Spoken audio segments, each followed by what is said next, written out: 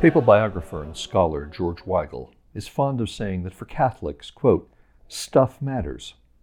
Welcome to another After Dinner Scholar podcast.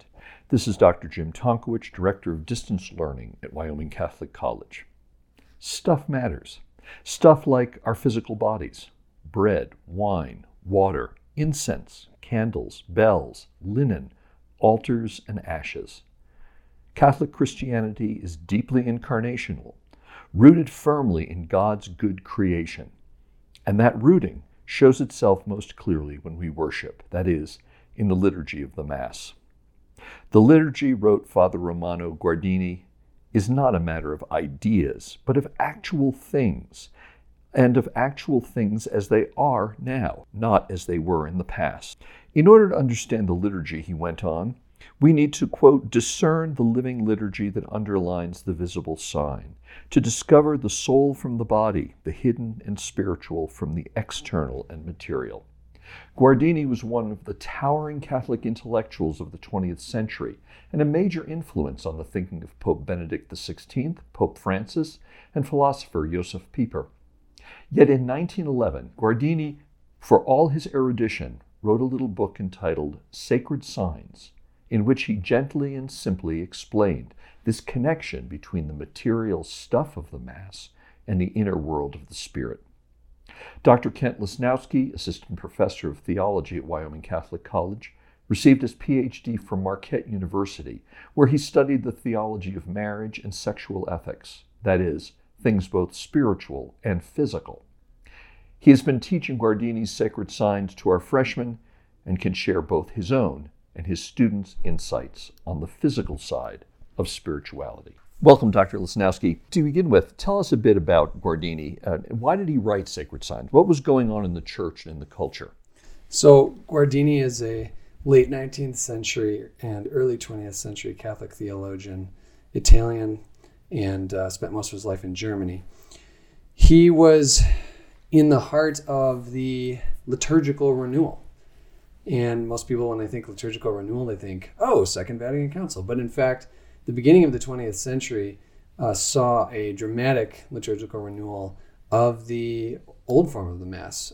Pope Pius X was very interested in getting people to understand and pray the Mass instead of simply assist at it or watch it or something like this. And so Guardini was foundational in the German renewal of liturgy during the early 20th century.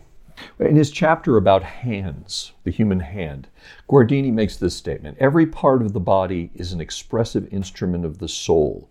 The soul does not inhabit the body as a man inhabits a house. It lives and works in each member, each fiber, and reveals itself in the body's every line, contour, and movement. I suspect, however, that most of our neighbors believe that the soul does inhabit the body as a man inhabits a house. Would you comment on Guardini's, actually Christianity's, understanding of the relationship between our bodies and our souls? Sure, and you're right to point out a common misconception that the soul is somehow a ghost operating a machine of the body, like a crane driver operating a crane on a work site. But in fact, in Christianity, the soul is not something the body possesses as a cup possesses or contains water, but rather it's the very act of the person's living, right?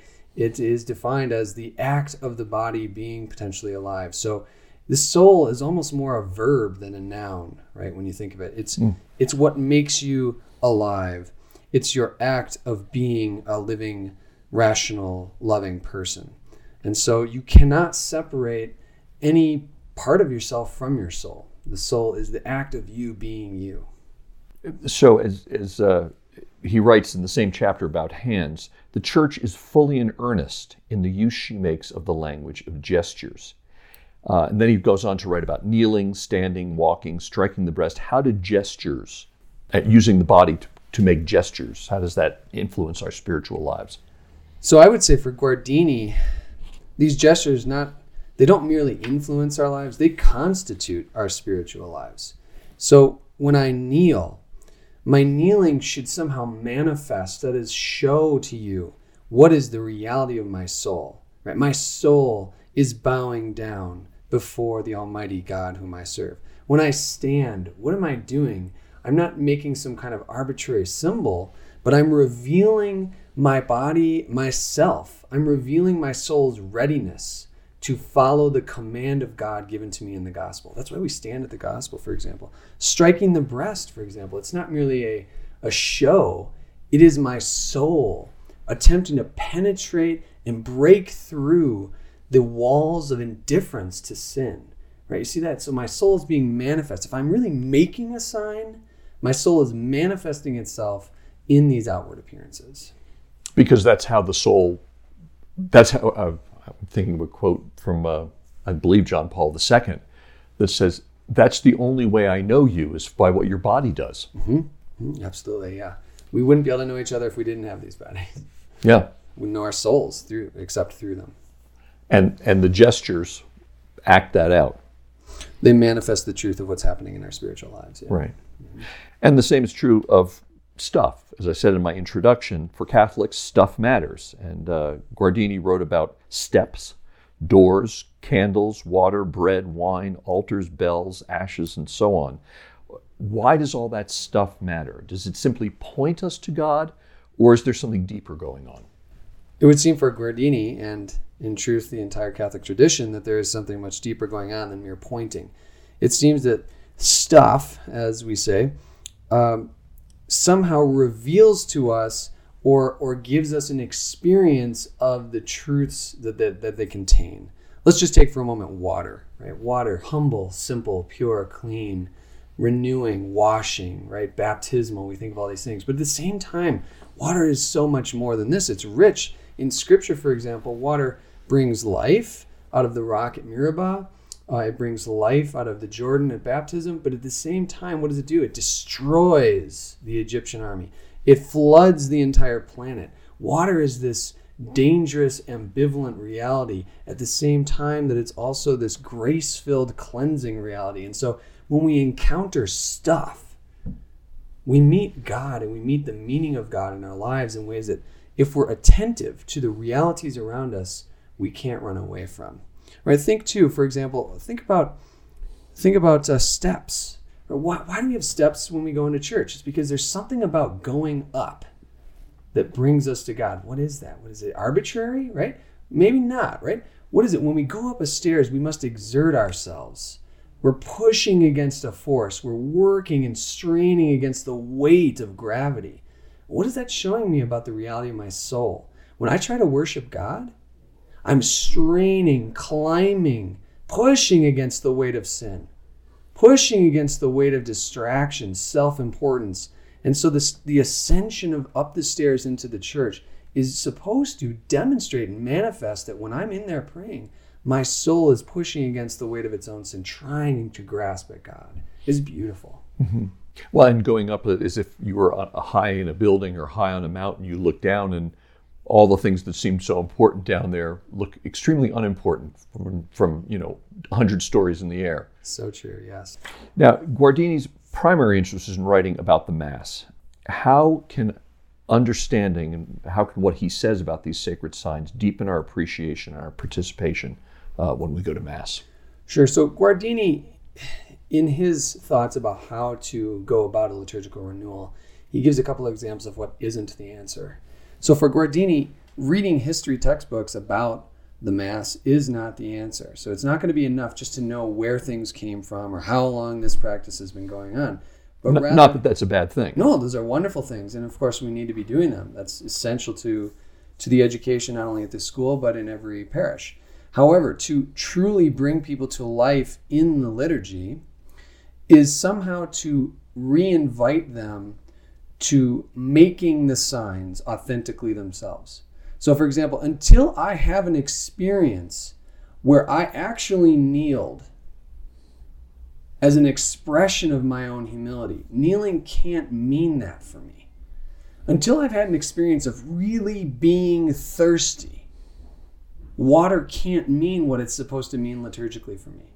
Until I've had an experience again of being so dirty and the water cleansing my hands, it won't mean liturgically what it's supposed to mean. So we have to encourage and invite people, put them in a position where they really make the sign, where the sign is real. And not simply, okay, I'm supposed to kneel and feel this kind of thing, or sort of force myself to feel something when I make a certain gesture. Somehow it has to emerge from me. I have to genuinely make the sign. And when I can do that, then I'm able to understand the liturgy and participate in it better, right? That's, I think, for Guardini. And this education has to start in the home. It has to start with mothers teaching their children about what is water, what is the sign of the cross, what is kneeling, what is walking, how do I stand, what do these things mean inherently? And once children can do these, then they're already participating in the Mass just by their very authentic postures, right? And eventually we develop more and more about this. But again, the essence for Guardini is that when we understand the reality of a sign, then we understand what its reality in the liturgy is. You have to start with the natural if you want to get to the supernatural. Right. But with the items in the liturgy, the bread, the wine, and so on, there's also in the water finite holding the infinite as well. Indeed. And so many of the things in the liturgy, so take the candles, for example, right? Guardini says that these represent the faithful Christian standing firm before God, and the flame of the candle is sort of the flame of their love, right? They're being consumed by the love of God, faithfully, steadfastly in the presence of God. I mean, that's a beautiful image, right? But until you've burned a candle in your home, right, and seen it wear down and never move in the face of its being burned, until you see a candle as a faithful source of light for me, you can't understand and see what that's doing in the liturgy. That's again what he's after. So same too with wine, right?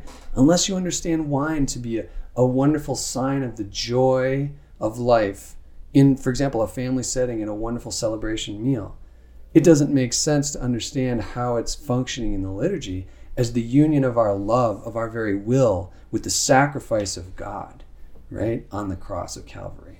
So again, all these things are finite pieces holding infinite meaning, and the liturgy is where they explode into their fullness. But if we don't meet them apart from the liturgy, then we will never fully use them properly in the liturgy. Well, as I was reading the book, it's the sort of a book that certainly college students can study, but also I would think even middle schoolers could study and get a great deal out of and no grow doubt. spiritually. No doubt. I've invited my 10-year-old to read it, and he's picked up and looked at certain of the things in there. Yeah, and I think it gave a new sense for him about what does it mean to just make the sign of the cross, to sort of wrap yourself up from shoulder to shoulder in the presence of God's sacrifice. What does that mean? What does water mean for him? And it woke up a few thoughts in him, and I think it was a good thing. So I think, every home should have this book. Every mother and father who are educating their children in the faith should work from this book, and it'll be part of an authentic liturgical renewal, like Pope Pius X, like all the popes since him have wanted, and like what Guardini has envisioned himself. As we look forward to Palm Sunday and Holy Week, Guardini's ideas become that much more poignant. On Passion Sunday, we'll rise to our feet shouting, "Crucify him!" Some of us will wash feet. Some of us will have our feet washed. We'll bow and kneel and kiss the cross as our stomachs growl during our Good Friday fast. We'll experience the strangeness of Holy Saturday and feast on Easter Sunday. Because we are embodied creatures and because God became one of us, stuff matters. Stuff matters a great deal. For Wyoming Catholic College, this is Dr. Jim Tonkowich.